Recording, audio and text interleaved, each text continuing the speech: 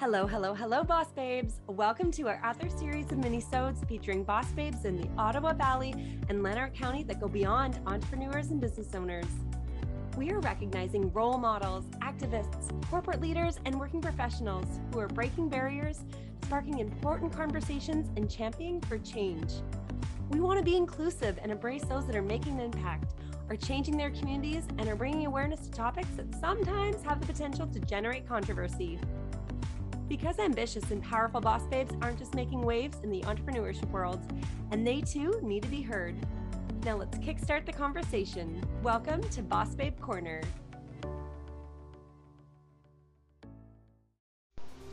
Hi, my name is Julia, owner and nudist certified spray tan artist at Ray Days in Petawawa. Did you know that just one tanning bed session before age 35 can increase your chances of developing melanoma by 75%? At Ray Days, I offer safe, sunless tanning solutions from naturally derived ingredients. I am proud to provide high-quality products that are vegan-friendly and cruelty-free. If you need a natural-looking glow-up for your special event or just because, visit my website at raydaysunless.com. That's RAYDAYZSUNLESS.com. Ready, set, glow. Ever since I heard that the Urban Collective Wellness Lounge would be adding float therapy into their wellness services, I knew I had to try it out. Float therapy is not only great for your self-care regimen, but it also helps if you struggle with chronic physical or mental health conditions, such as anxiety, depression, stress, arthritis, inflammation, or other ailments brought on by stress. Now, as a busy mom and business owner, I am constantly on the go and have a hard time shutting my brain off. When I tried float therapy for the first time, I felt my body relaxing, allowing myself to rest, de-stress, and heal without any distractions. Plus, the Urban Collective Wellness's float pool allows the option for couples to experience a float together. So me and my husband are gonna have to try it out. Take advantage of the Urban Collective Wellness's biggest float therapy sale yet with an unlimited monthly membership at only $2.99 a month. That's unlimited floats. Book your float now online at the Urban Collective Wellness Lounge in Petawawa, because total tranquility is just one float away. Julie, just to kind of continue on our conversation between the two of us, again, from one mother to another, I know exactly what you're going through. I understand the pain and the heartbreak after losing a baby. Again, different circumstances, but we still both lost a baby that was supposed to be a permanent member of our families. Julie, I know that you get a certain length of time now to be off and to grieve and to just kind of get back to that sense of reality and to kind of like seek therapy if you need it. But not everybody does that. And a lot of people, you try to bounce back. I want to kind of talk about my experience here because this was something that I didn't really understand. I remember texting my boss and telling her right before I went to the hospital saying like, I'm going in because I'm bleeding, but I'll be right back to work. I'll be right back. And then I had miscarried on a Thursday and I said, I'll be back on Monday, as we delivered our son on a Sunday. And she had said, take all the time you need. You're going to need more time than that. And Mike, you and I are going to get into this a little bit after I talked to Julie about it. My husband went back to work on Monday. And I'll tell you one thing, he was not okay. But I was really lucky because I had a support system. I had people to talk to. I had my mom basically on standby, calling her probably every hour. I had my granny, I had my sisters, I had some girlfriends that I would touch base with. And I kept podcasting because that was my outlet. That was my way to kind of like keep going, take my mind off things. And if there was any kind of sort of camaraderie there, I would try to connect with that. But Julie, I want to hear about your experience. What did you do? I ended up leaving my teaching job right after Christmas. It was recommended by some of the medical professionals we were working with just to go ahead and take that time because essentially, without sugarcoating anything, Cara could die basically at any time. So they had recommended that I be off and not go back to school after Christmas holidays. But I did end up taking the rest of the school year off. And I'm really glad I did, because part of me was like, no, I want to get back to work. I want to be distracted. And what ended up happening though is, again, lovely COVID, the schools ended up going online. So our younger children, Jovi and Holden, the daycares were still open. So they were going to daycare every day. But Blair was actually home with me. So while Mike worked, I had day in, day out with Blair. And to be honest, I think it was a blessing in disguise, because Blair and I spent a lot of time together, and just out walking or in nature. And even though she was young, we were able to talk about Cara a lot. And I feel like, it's almost divine intervention, that we were meant to spend that time together and kind of get through those months together. Because I'll admit, there were some days I didn't want to get out of bed. And I knew Blair was there though, and she needed me, and my kids need to get ready for daycare. And so in those days that I really just wanted to fall apart, there were my healthy children needing me and spending time with me and helping me get through my own grief. So I thought I was going to spend a lot of time by myself and soul searching, and just taking care of myself. And it ended up turning out to be, yes, I took care of myself, but in a very different way than I had expected. Julie, did you end up seeking therapy? So I was still in contact with Carol, who did our, for lack of a better term, our grief and bereavement therapy. So I was still in touch with her on a bi-weekly basis for the full year after Cara was born. But I did take other means in taking care of myself, and just knew the grief was not something I could just handle on my own. I'll be honest with you, before we found out about Cara, I was a very private person. I did not like to talk about how I was feeling. I'd rather internalize most of it. After the fact, I became much better at discussing my feelings and talking through these things. So yet another gift Cara gave to me. So important. It's so important to be able to do that. And just, it's such a release too, right? Like just being able to kind of offload on someone, and talk about your experience and just have someone be that listening ear. I actually was able to help other mothers as well. So Carol asked if I'd be interested in speaking to other mothers who were experiencing something similar. So like the family we spoke to when I was pregnant, I did speak to other mothers through Roger Neilson House. And I also found that, it was tough, but it was also very therapeutic to be able to talk to these women and let them know that they're going through the hardest, most difficult times of their lives. And yet there is a brightness on the other side. There is light at the end of the tunnel, and it will get better, and it will get easier. Mike, now I want to turn the attention on you, and not to say it like this, but oftentimes the father is forgotten during this time as the attention is solely focused on the mother. And maybe that's because she's the one that carried the baby and she was the one that had that bond. But I've seen firsthand that it's just the father gets a handshake and an I'm sorry, and then you're expected to be the caregiver and proceed in life as usual. Again, I saw that with my husband. He was expected to go back to work. And unfortunately, I had that expectation with him.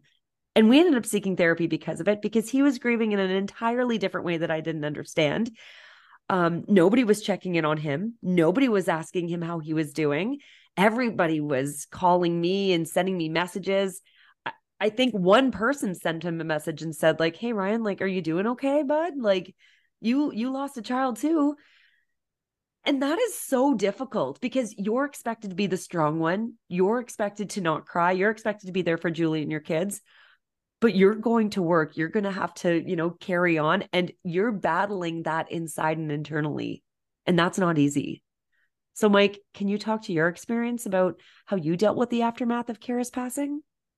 I mean, just to be really honest, initially not well at all. Uh, and I think that's okay too. I struggled a lot throughout the pregnancy, just feeling helpless. Like all those feelings you describe were things that were going through my mind. Like I always felt like I wasn't doing enough, was just really frustrated by the situation, and there wasn't really anything that I could do, or at least like that's how I felt at the time, to make things better, to make like Cara better, or to help our family in the way that I wanted to. So at first, and even before, like kind of you mentioned it when you were coming back, with throwing yourself into your podcast, like something similar. Like I threw myself heavily into my work, and to a certain degree, that's okay. I love my work. I love what I do. But also that work home balance is important. And that's, I think, something that a lot of us lost sight of throughout the pandemic. But to me at that time, that was almost therapeutic, and kind of what I needed. It's something I know I'm really good at. It's something that I knew I can fix, I can improve. These are things that I can do. And so being able to put like effort and work in, and then directly see like a positive outcome from what I was doing, um, that felt good, because that was kind of something like a feeling almost that I was craving, or lacking, because I wanted it to do all those things with Cara, but there really wasn't anything like within my control that I could do to get that same sort of outcome. So in its simplest form, like it kind of relates back to some of the societal norms that we're all accustomed to. Like without taking anything away from Julie, certainly, or any moms going through a loss like this, like you mentioned it too. I honestly, like, it's harder on the moms. Like they have to carry the baby. It's their bodies. They're going through this more than any dad can really feel. And then we're left often feeling like we have to be the rock. We have to be the strong one. And we want to be there. We want to support our partners. And I was no different in feeling that. So in a lot of ways, I didn't really allow myself, or kind of give myself permission to grieve initially. Like I was so focused on how do I make sure our kids are okay, or how to make sure Julie's okay. Those sorts of things, that I didn't really kind of take the time to ask if I was okay. So that was kind of a big part of my experience. In the first couple months, I certainly was not good at it, if I'm being honest, and I'm still learning. Like there's still a lot of growth that I have to do there. But looking back, and after some of the counseling that we did have, like doing reading, educating myself more too, like I realized some of those mistakes that I was making, and so now, like, some of the best, I guess, advice or things I'd say to other dads is like take care of yourselves first. Talk to someone early and often, whether that be like going for counseling or therapy, or just having a good support system like friends that you can just talk to and trust, or family to talk through. Because if you don't, like, there's going to be a breaking point. It's going to happen. It happened to me multiple times, and you're going to just kind of fall apart. And then when that happens, you can't be there to support your partner or your family, to kind of hold things together. And that's really what you're trying to be a rock for, right? And so yeah. Mike, did you have people checking in on you? Yes, not probably to your, like, kind of similar to your experience with you and your husband, like not as much as Julie. Certainly everyone was reaching out to Julie first. We're very fortunate, like through Roger Neilson House, like talking with Carol, like she talked to both of us, right? So sometimes it was one-on-one with Julie, or sometimes it was together, and Julie certainly took advantage of it more than I did, but she was there as a support for both of us. And I had good support from like my family, my mom, and others asking and checking in on me too. But I would say, like, it's um you're just more accustomed to always check on the mom first, right? Mm-hmm. Like that's what happens, and I'd say that's similar to what happened for us too. This might be a little bit of a personal question, guys, but did extended friends and family know about Cara? No. So at the time, I was very quiet about everything that was going on. Essentially, just our closest friends and family and my employers knew. Um, and again, I think that stems from a little bit of feeling like somehow I had failed because this pregnancy was not going to end well. And with trisomy 18, this is the crazy thing. With trisomy 18, it was considered a full trisomy. So what that means is what happened was completely random. So in this case, like during conception, the 18th chromosome tripled instead of doubled. And that's what caused all these um, abnormalities, these differences in Cara that caused her to have life limiting conditions. So, and yet I still felt guilty, like somehow I had done something that caused this pregnancy not to go well. So it was really difficult to talk to people about what was going on. And I remember at the time, one of my coworkers, his wife was expecting a baby around the same time. And so he would come in and, very innocently say, "Oh, yeah, my wife just had an ultrasound. How are things going with you?" And I couldn't bring myself to say, "Well, actually, things aren't going too well." I couldn't do it. So for weeks on end, I had to pretend that everything was fine. So whether it was in the grocery store and you have the little old ladies coming up to say, "Oh, like when are you due?" and things like that, to, people just reaching out saying, "Oh, like you must be so excited to have a fourth child." I remember the daycare workers even at Holden and Jovi's daycare said, "Oh, like you're getting closer and closer. Like, are you guys ready?"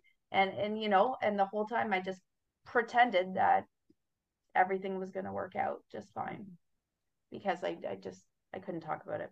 Yeah. I think I was in a similar but different kind of situation. So I hadn't like my family, like, I had told a lot of them. I hadn't shared the news of this pregnancy with a lot of my closest friends. And then we had the diagnosis before I had the opportunity to do so.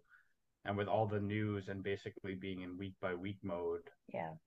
I guess I kind of just like never did, because I didn't know how to be like, "Hey, we're pregnant, we're expecting a fourth, we're gonna have the baby, but she's not gonna live." Yeah. So that was really hard. And then it took until kind of after we met her and got some time with her for me to figure out how to have those conversations and like reach out to people and begin talking about her, because I hadn't really allowed myself to have them sooner. I wish I had, looking back, but like it was just, yeah, I guess it's one of those things that, like, I don't want to say it's like taboo, but for me it felt uncomfortable to talk about, and I wasn't really like equipped at that time to figure out how to navigate those sorts of conversations, and so I didn't have them, which didn't help me at all. Yeah, but that's because there's no handbook on how to navigate that, right? Like when you see that positive pregnancy test, you see the end result, right? You don't see question marks at the end. And nobody knows how to navigate that situation, and nobody knows how to have those conversations. So this is actually my next question for you guys. Like, how did you guys finally feel comfortable going public with the news about Cara and sharing her story with others, especially with you guys both being so private originally? I think just because of everything leading up to meeting Cara, how hard she fought for like just a little bit of time with us. Like we had talked a lot before the pregnancy, and this was maybe something that we were, I don't want to say on a different page of, but like we had different thoughts about leading up to it. But we had, before meeting her, like decided like, you know, we weren't even gonna write an obituary, and we weren't gonna kind of hear the news outside of our family and things like that. And I think then meeting her, having time with her, changed everything. And I like, it's more than that too, like a lot of things building up to that. um but I think by going through, like, talking to each other, getting some support and help, and talking through that, and what it looked like, we really struggled, both Julia and I, in different ways and for different reasons. And like that, Yeah. that's silly. Like, that shouldn't happen. It should be okay for us to talk about our daughter. Um, Others shouldn't feel like they can't ask us about her, which still happens quite a bit, right? Because it's, in a lot of cases, people just aren't comfortable talking about her because of what happened. And so I think through just meeting her, having that time with her, like, really that day we knew instantly, like, we kind of need to change what we had planned. And it was really, really hard initially. Like I said, like, for me, I hadn't even told a lot of my closest friends that we were expecting a fourth. So I basically had to, reach out and start saying, hey, we had this daughter, but she's now passed. And so that was really hard, but I think an important part for both of us. And then once we got, beyond some of those initially, some of the toughest conversations that we had, it's kind of become part of our therapy, like, talking about her, just making sure that her memory stays fresh in everyone's minds, not just ours, but others, and kind of sharing her story. And like, that's I think a big part of, like, moving forward, how we want to just honor her and remember her. And it helps just being able to talk about her. Who came up with the idea for Cara's Kegger? We had actually had a conversation with another family who had lost their daughter to trisomy 18 the year before. And Carol had recommended in one of our therapy sessions that we find a way to honor Cara or keep her a part of our lives. And this couple that we spoke with talked about how every year on their daughter's birthday, they hold a snowmobile party where they all get together and have a bonfire and stuff like that. And Mike and I had a conversation shortly after that about, celebrating Cara's life. One of us threw out the name Cara's Kegger as a joke, just because Mike and I are big on, we enjoy beer. So we kind of joked about it. And I made a comment about, I hate winter and the cold. So I'm like, well, if we're going to do that, it's got to be in the summer, because nobody wants to enjoy a kegger in the middle of winter. And the idea just kind of spiraled from there. And we, after Cara was born, like Mike said earlier, it's almost like we owed it to her to celebrate the fact that this little 3.5-pound baby proved the world wrong. And we wanted to celebrate the fact that she had made it. So we didn't want to have like a memorial or anything like that. What we want to do is celebrate and really thank the people of Roger Neilson House and help other families who are going through what we went through. So we wanted to take this really difficult experience and really turn it into something positive that we could really devote ourselves to. So that's essentially how it started. And we were in the middle of a pandemic. So it kind of threw everything for a loop as well. we were desperate for desperate for socialization. But no, kidding aside, it really, we just wanted to turn it into a celebration. And we had so much inspiration from that first family that Julie mentioned. Other families like Maddie's Gala, we went to their 14th annual event just this past year and celebrated with them for their daughter. And so there was a lot of other kind of examples that we leaned on, and we just decided, with everything they've done for us, we want to give back and share story to raise funding, but equally just to like raise awareness. That's a big part of it, is just recognizing what all these amazing people are doing, shining a light on that so that people are aware, and then hopefully also others get more comfortable talking about these sorts of things, which often they're not comfortable talking about. So when did you guys decide that you wanted to make an annual event and fundraiser? Because this is your third year you guys are doing it. Yeah, so I think like the first year that we decided to hold it, we had always intended for it to be an annual event. But originally that first year, 2021, it was in the middle of the pandemic. I think we were limited to 25 guests by law. We might have had 30. So yeah, it was the first year was relatively small, really successful. I think we were just over 3,000 in our first year, something around that, but like only 30 people, right? So we were really happy with that. And then we talked a lot leading up to the second year, and that's when things were starting to lift a little bit in terms of restrictions. And we wanted to host it again, but we wanted to make it a little bit bigger. At that point, we were both further along in kind of some of our own like grief counseling and things like that, and so we were comfortable. We had shared Cara's story with a lot more people than we had the previous year, and so we were comfortable kind of extending that invite to more to come celebrate Cara with us. And so we did that. I think our second year we were over 70 or 70 around people. that last year, and over $8,000 Yeah. last year. So we're basically able to double the amount of people and also double the amount of funds raised.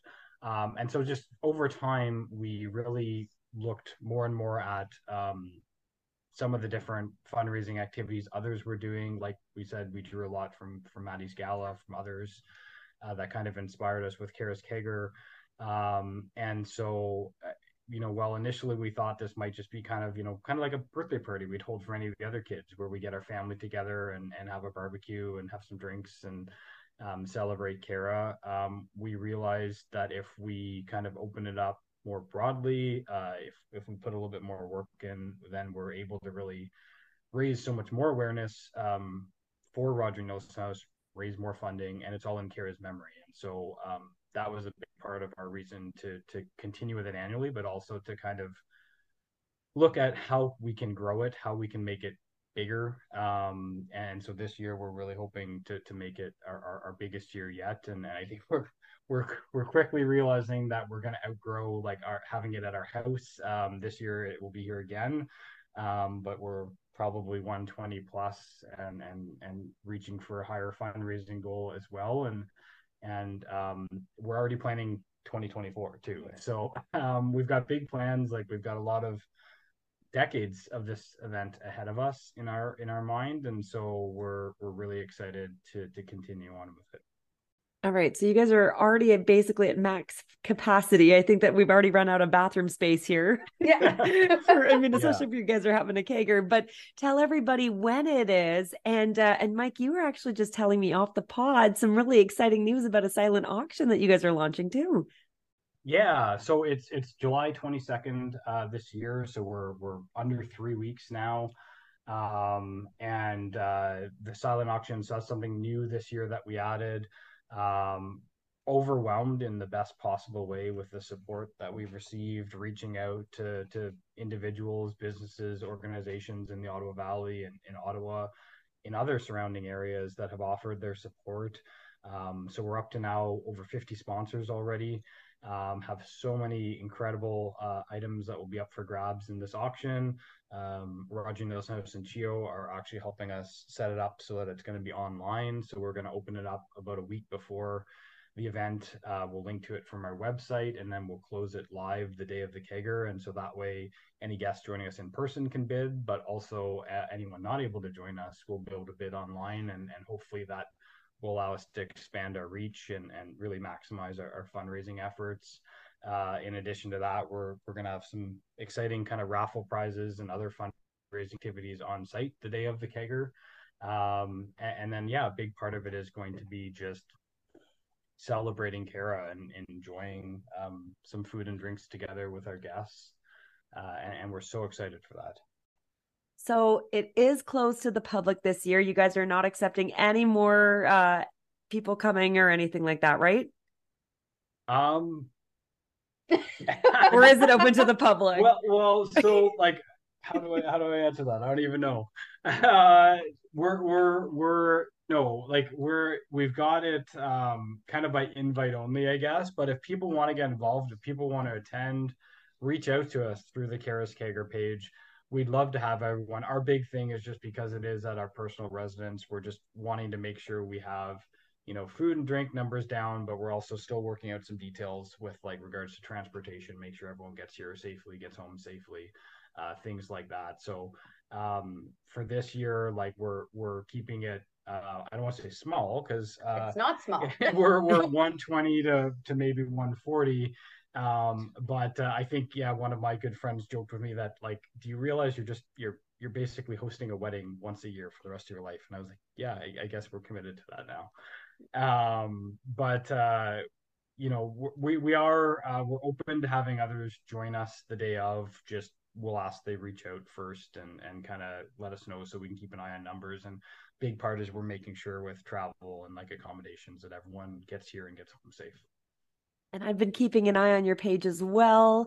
A little nod to Kara's Kegger on Facebook. And you guys have just an abundance of small businesses that have supported and donated and are contributing everything from gift cards to swag and gift baskets and just so many things. And this is one of the great things about local businesses throughout the Ottawa Valley. And just, I feel like just in Canada too, everybody is just so generous. And as soon as they hear about any kind of local fundraiser or charity that's going to a great cause, everybody's like, yes, I'm willing. When is it? What can I do? What can I donate? And this is just the powerful thing about communities. And the numbers that are just keep coming in. And I know, Mike, we don't have time to get into all of the sponsors, but one of the great things is that you guys have a website that's built and you guys are continuing building it right now as we speak. You guys are getting all the items into the silent auction loading. And then the nice thing too is that OV Boss Babes, me and my family are going to be there the day of. I'm going to be doing lots of stuff behind the scenes. So it's going to be showcased on both Ottawa Valley Boss Babes on our socials, as well as Ottawa Valley Women in Business events. So I'm going to be there. I'm going to be hosting and doing some things behind the scenes so you guys can see what's all going on. And even just to amp up the anticipation for next year's event, because Mike and Julie, that event's going to be open to the public. And I mean, this wedding, I mean, we might as well have a Greek wedding here because everybody's invited for this one. That's right. Yeah. That's right. No, and we can't wait to have you join us. You said it best there. That's really, I think, really quickly this year we got into planning and we're going to be at and beyond our capacity. And the more and more we talk and share Kara's story, we recognize just we want to make it open. We want to make it to the public. We want to continue to grow that number and double it again, if not more, next year.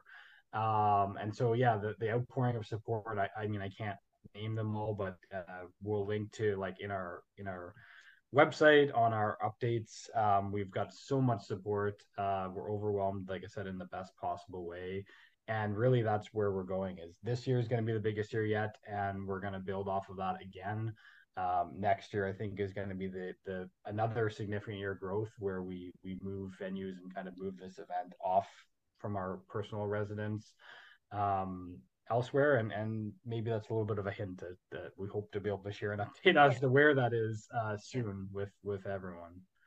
So if people want to get involved, donate, sponsor, or learn more, guys, where can they go?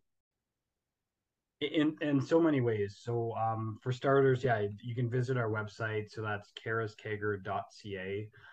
And from there, you can navigate to anything else related to Kara's Kegger. So whether that be, choosing to donate, there's a link right to our donation drive page from the website. Also, there's a countdown that's there kind of leading right up to the day of the event. So July 22nd. We're going to be adding, when the auction goes live, we'll be adding a button to go right to the auction site from our website. any sort of details that anyone might want to know about the event, about the first and second year, it's all there. Links to our social media pages and things like that. So the best way to find out, I guess, would be to go to caraskegger.ca. And we'd love to hear. I mean, again, we've been so overwhelmed with the support that we've received so far, but we're continuing to get new sponsors every day, and certainly have room for others with now moving to the online auction as well. And so like our email, caraskegger@gmail.com is there, and people can reach out through that or through Facebook and social media. And we're happy to talk to any individuals, businesses looking to get involved in any way. We can't wait. Well, Mike, Julie, thank you guys so much for taking the time out of your day to speak with me and to share Cara's story, because that's why we're here. That's what it's all about. And the fact that you guys are still here today and have created now this incredible legacy for Cara. You guys are living her mission of I will do good on heaven, on earth. Can you guys tell me what that is? Because I really love that. So the quick story behind that. Yeah. My grandparents are amazing people who are very strong in their Catholic faith. And throughout the whole pregnancy, my grandfather prayed so much for Cara and for us. And one of the saints he prayed to was Saint Therese, who her saying was, I will spend my heaven doing good on earth. And my grandfather, when he would talk about Saint Therese, it really just stuck with me. And I just felt like those words really resonated with Cara's life. So in honor of my grandfather, and to thank him for all the prayers, but also to honor Cara's life, we just felt that it just summed up everything so beautifully. Mm-hmm. Well, that's what you guys are doing. You guys are definitely carrying on a wonderful legacy for her, and are doing good right here on earth for her. So she's shining down, so proud of mom and dad and her brother and sisters. And yeah, and so are we. And we're excited. We're excited to see this legacy continue on for years and years to come. So guys, thank you so much again for being a part of the podcast. And I look forward to joining you guys with our family and sharing more stories and connecting with others. And to raising some funds towards the Roger Neilson House. It's a wonderful initiative that they've built. And you guys can learn more about it at rogerneilsonhouse.ca. And then of course you can learn more about Cara's Kegger at caraskegger.ca as well. Amazing. Thank you so much, Holly, for having us today. We're so thankful to be able to share Cara's story, everything that you and OV Boss Babes is doing. So just a big thank you. And we can't wait to celebrate with you. Babes, thanks so much for tuning in to this week's episode of OV Boss Babes podcast. If you like this episode, along with others, I would love it if you logged on to Apple Podcast or on Spotify and gave us a 5-star review. We want to get those ratings up. We want to be able to hit the charts for best entrepreneurship podcast in all of Ontario, and that is how we get discovered. So be sure to give us a 5-star rating on Apple Podcast or on Spotify, and leave us a review if you like this episode, along with every other podcast that you've been tuning into.